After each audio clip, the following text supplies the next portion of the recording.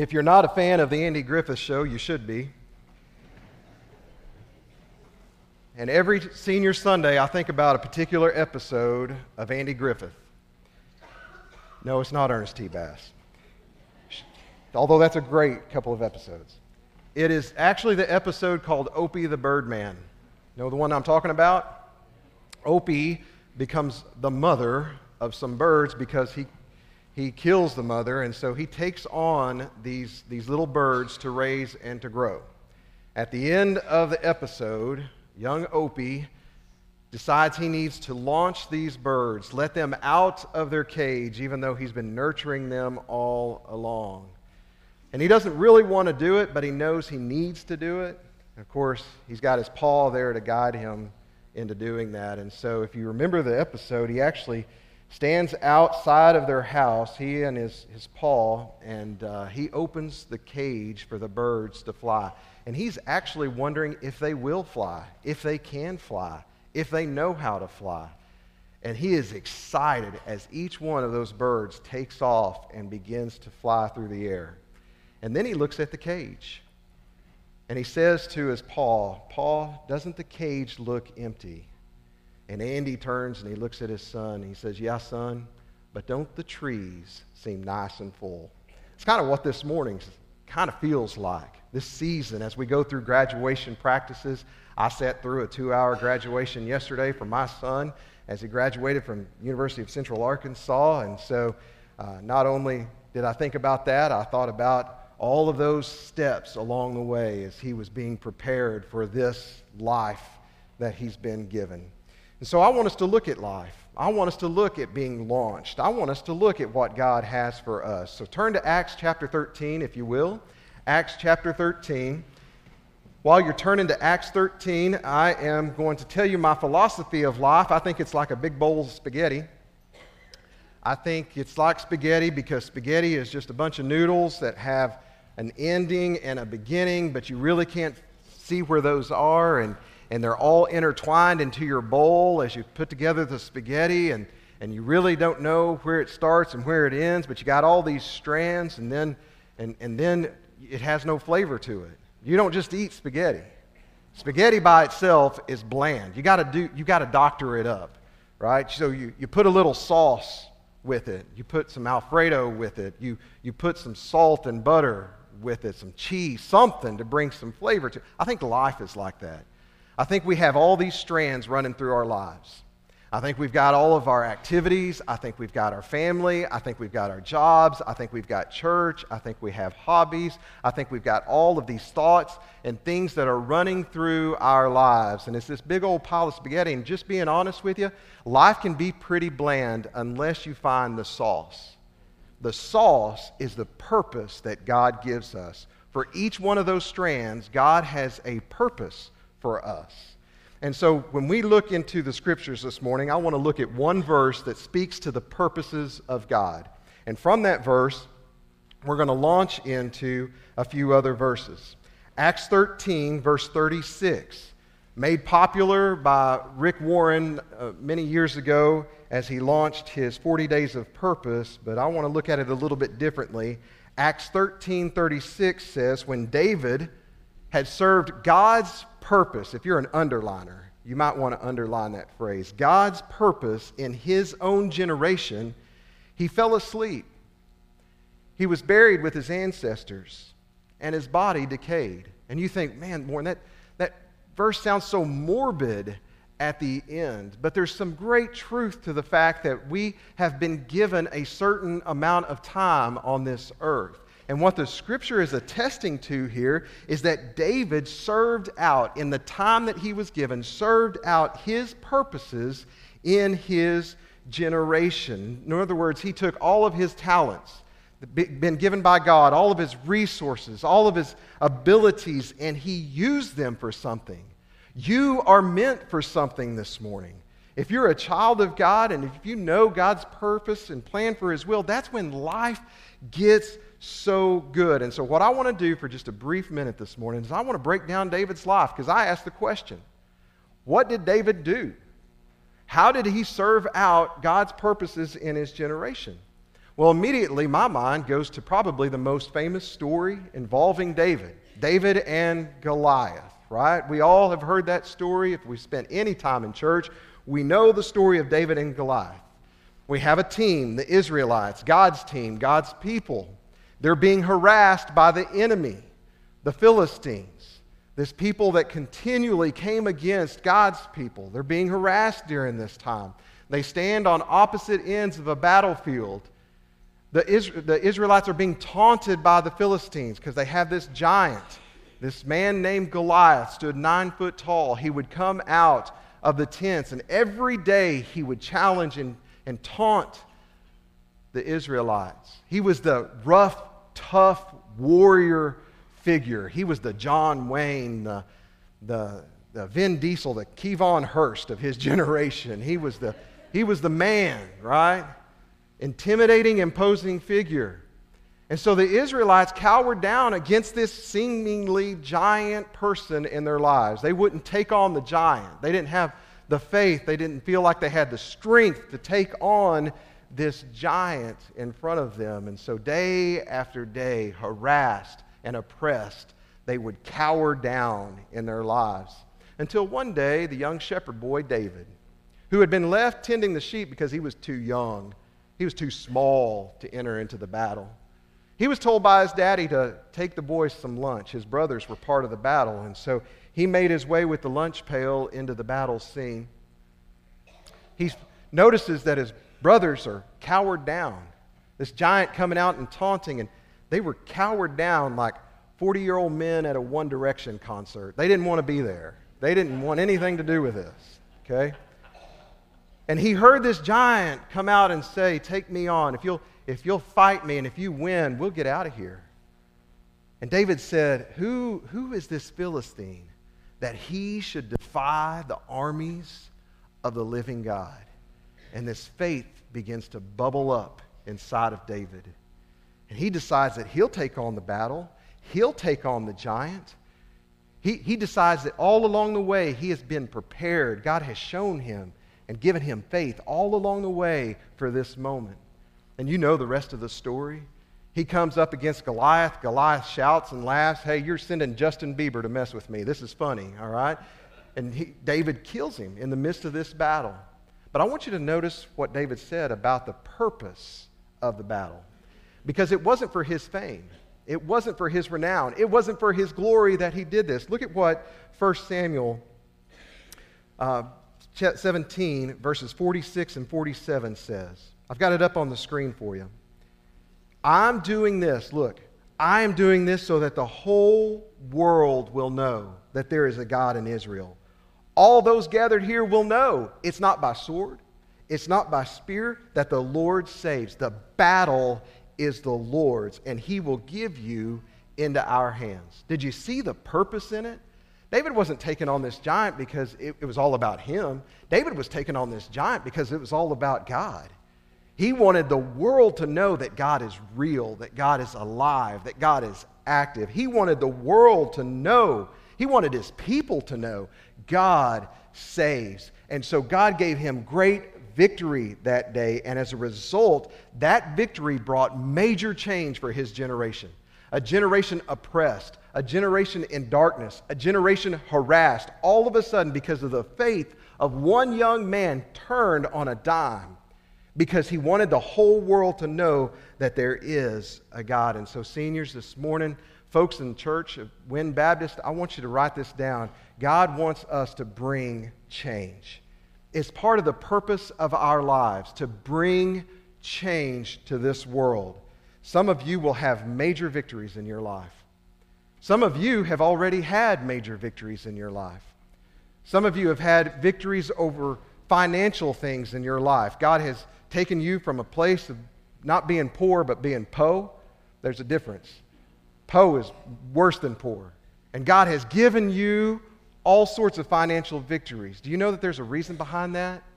Did you know that he has a purpose for the victories that he brings? It's so that you can bring change to the generations, so that you can bring change to those that are coming behind you. Some of you have had or will have major victories over things like substance abuse.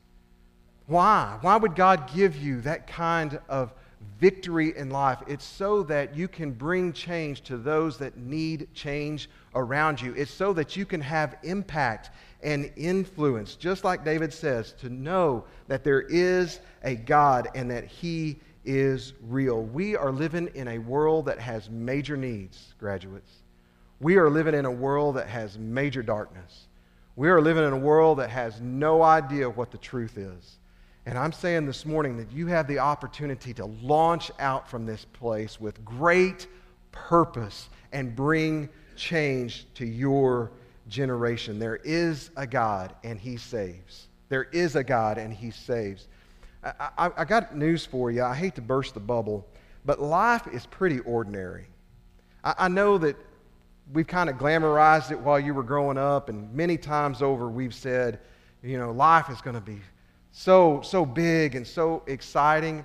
The truth is, only about 0.03% of you will become an athlete, a professional athlete. The truth is that less than 1% of you will ever make the big screen or ever be an influencer on social media. The fact of the matter is that life is really built up of men and women who daily get up and they go to work and they put in their work for that day and they come home and they love their families. It's really pretty ordinary. But it becomes extraordinary when you live it for Jesus. Amen. When you take the life that you've been given, the family, the work, the activities, the things that you have that make up your life, when you take that and you live it so that the world will know that there is a God and that He saves, I'm going to tell you, that's when life gets good. Your job is to bring change. Let me give you another story from David's life. It's a little bit later on. It's after the great victory. Matter of fact, the victory was so great that people all around began to take notice of David. They want him to be king. The girls are writing songs about him. They're dancing in the streets. I've had that happen. It's real awkward. The people are willing to follow him at this point, but he's not the king yet. Saul is still the king. Saul, who's really turned and is experiencing a lot of confusion in his own life. He's not leading the people well. He's the king. David's supposed to be the king.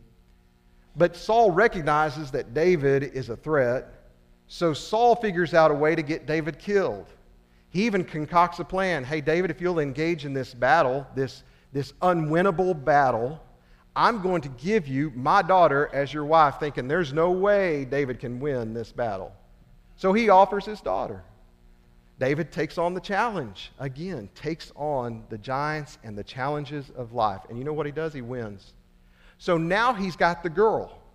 Now he is married to the king's daughter, making the king who wants to kill him his father-in-law. You thought reality TV was fake, man. You need to read some scripture. So here he is, not knowing exactly what to do. He's on the run for his life. Saul still wants to kill him.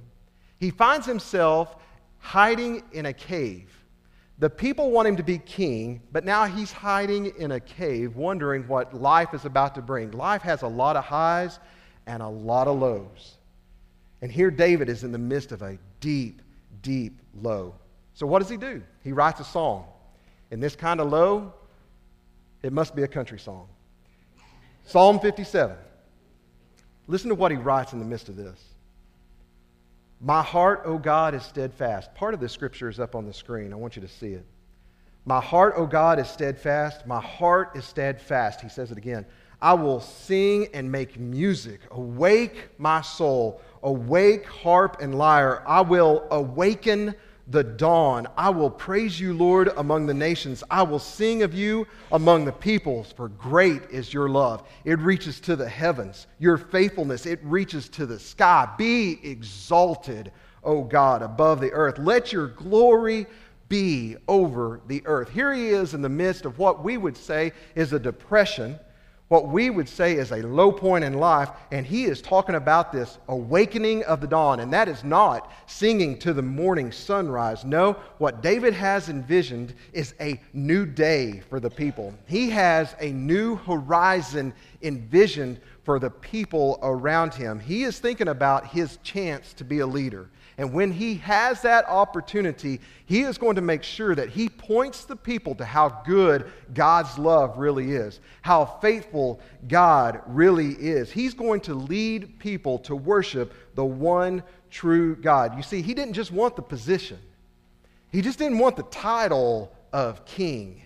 No, David wanted the influence, because he knew with the influence that he could impact other people's lives. And so if you're keeping notes with me this morning, I want you to write down this little phrase: bring awakening. Bring awakening to this generation.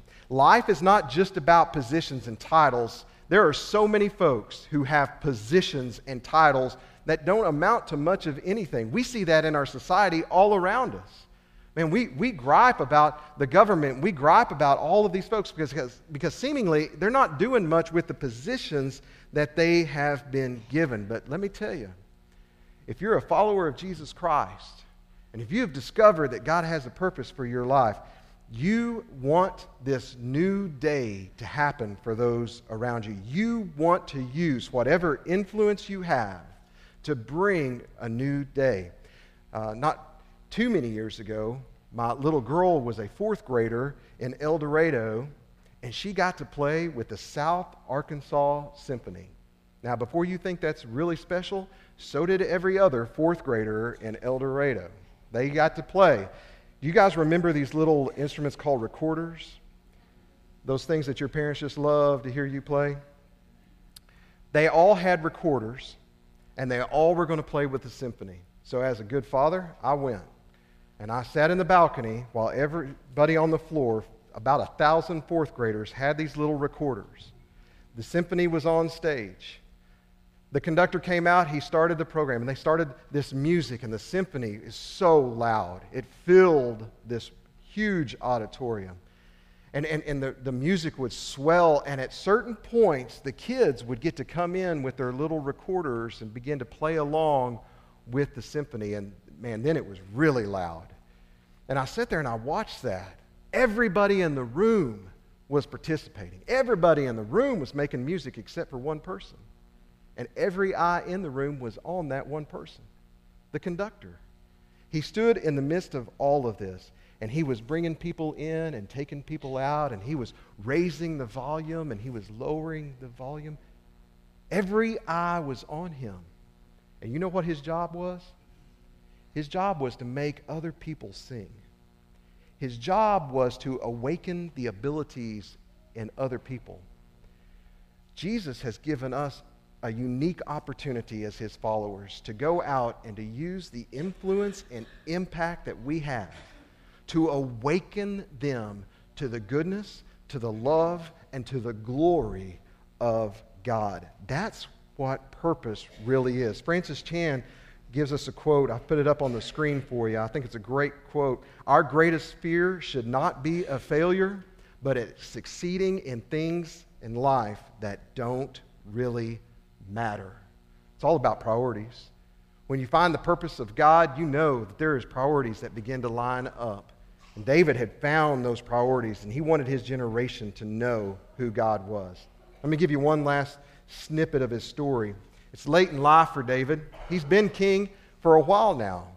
He has led the people to do just that. They're worshiping God. As a matter of fact, he has set aside a town, the town of Jerusalem, to become the epicenter of God's glory, of God's worship. And so he begins to make this place where people would come for the festivals, and they would come for the great religious traditions and celebrations. And one day, he's sitting in his palace, his built palace, and he begins to talk to his prophet Nathan, because he looks out the window, and I've got the scripture for you up on the screen. It's 2 Samuel 7. He says he settled in his palace, and the Lord had given him rest from his enemies, and he said to Nathan the prophet, "Here I am. I'm living in a house of cedar, and the ark of God remains in a tent." So listen to what he does. It's late in life. He should be retired.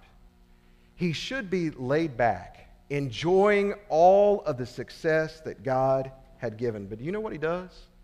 He decides that he is going to construct the temple for God. He goes out late in life at an old age and begins to gather gold and iron and wood and everything necessary for the temple. Years and years of work. He begins to plan out the sanctuary. He begins to plan out the temple rooms and how God would be worshiped in this place for years, gathering, planning, and dreaming. All the while, listen to me, all the while, he knew he would never see it. He knew he would never worship in it. He knew it was for the next generation to come. I know it's an odd day to say this for you graduating seniors, because you've got all of your life in front of you. But I think life gets really good and gets really purposeful when you begin to think about leaving a legacy of faith. Matter of fact, I've got that on the screen for you this morning. I want you to think about it. Our job is to leave a legacy of faith, to share in the faith. David did that at an old age. He began to make sure he was doing what he could to pass on the legacy. So right now, you may think that life is all about the next big paycheck, the next big friend circle, the next big house with the white picket fence, but I want you this morning to think bigger. Don't get suckered into this worldly vision of what life really is. Bigger is your legacy. Bigger is passing down the faith to the next generation. Bigger is changed lives.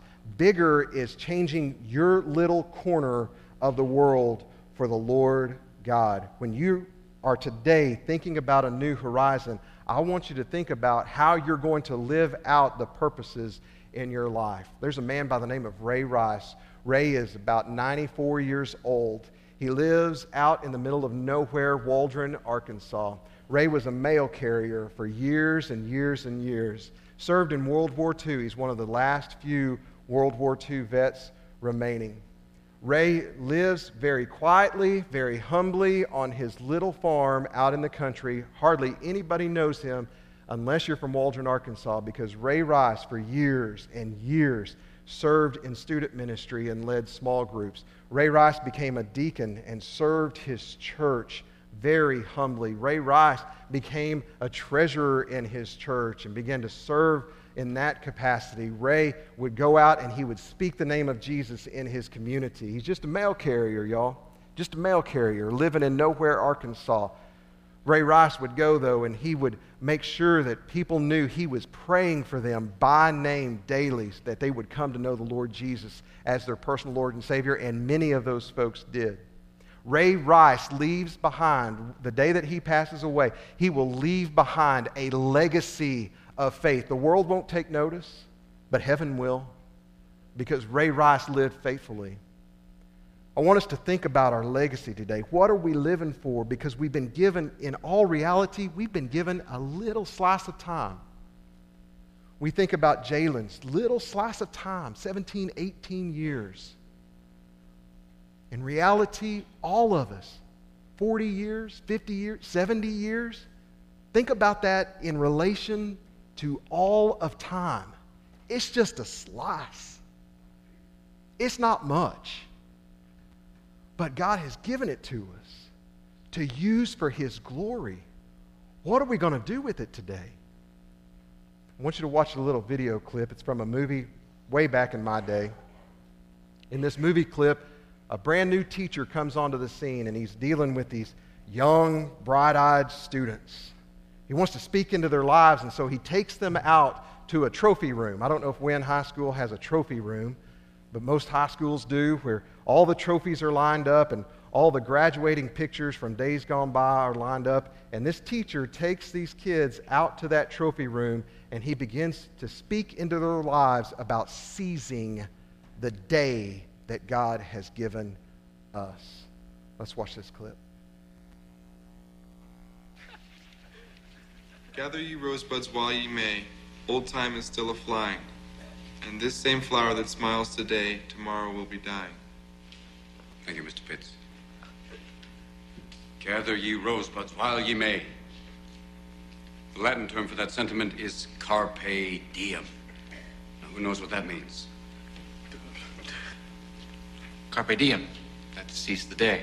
Very good, Mr. Meeks. Meeks. Another unusual name.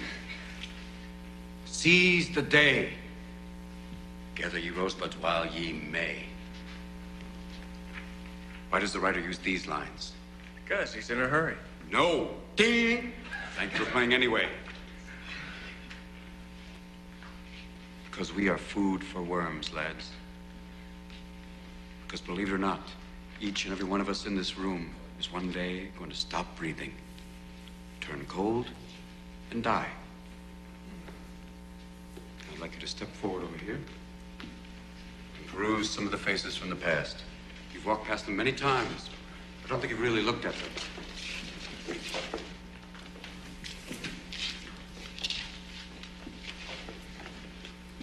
They're not that different from you, are they? Same haircuts, full of hormones, just like you. Invincible, just like you feel. The world is their oyster. They believe they're destined for great things, just like many of you. Their eyes are full of hope, just like you. Did they wait until it was too late to make from their lives even one iota of what they were capable? Because you see, gentlemen, these boys are now fertilizing daffodils. But if you listen real close, you can hear them whisper their legacy to you. Go on, lean in. Listen. You hear it?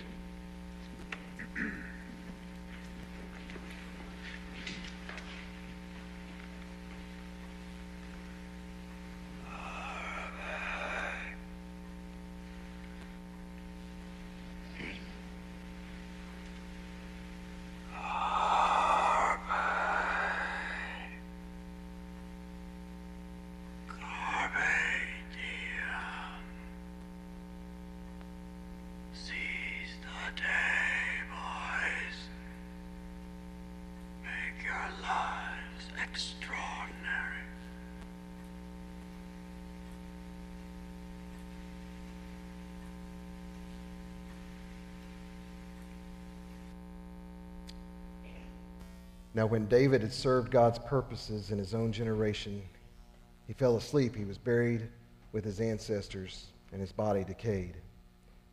We are all wired differently in this room, but we are wired for God's purposes.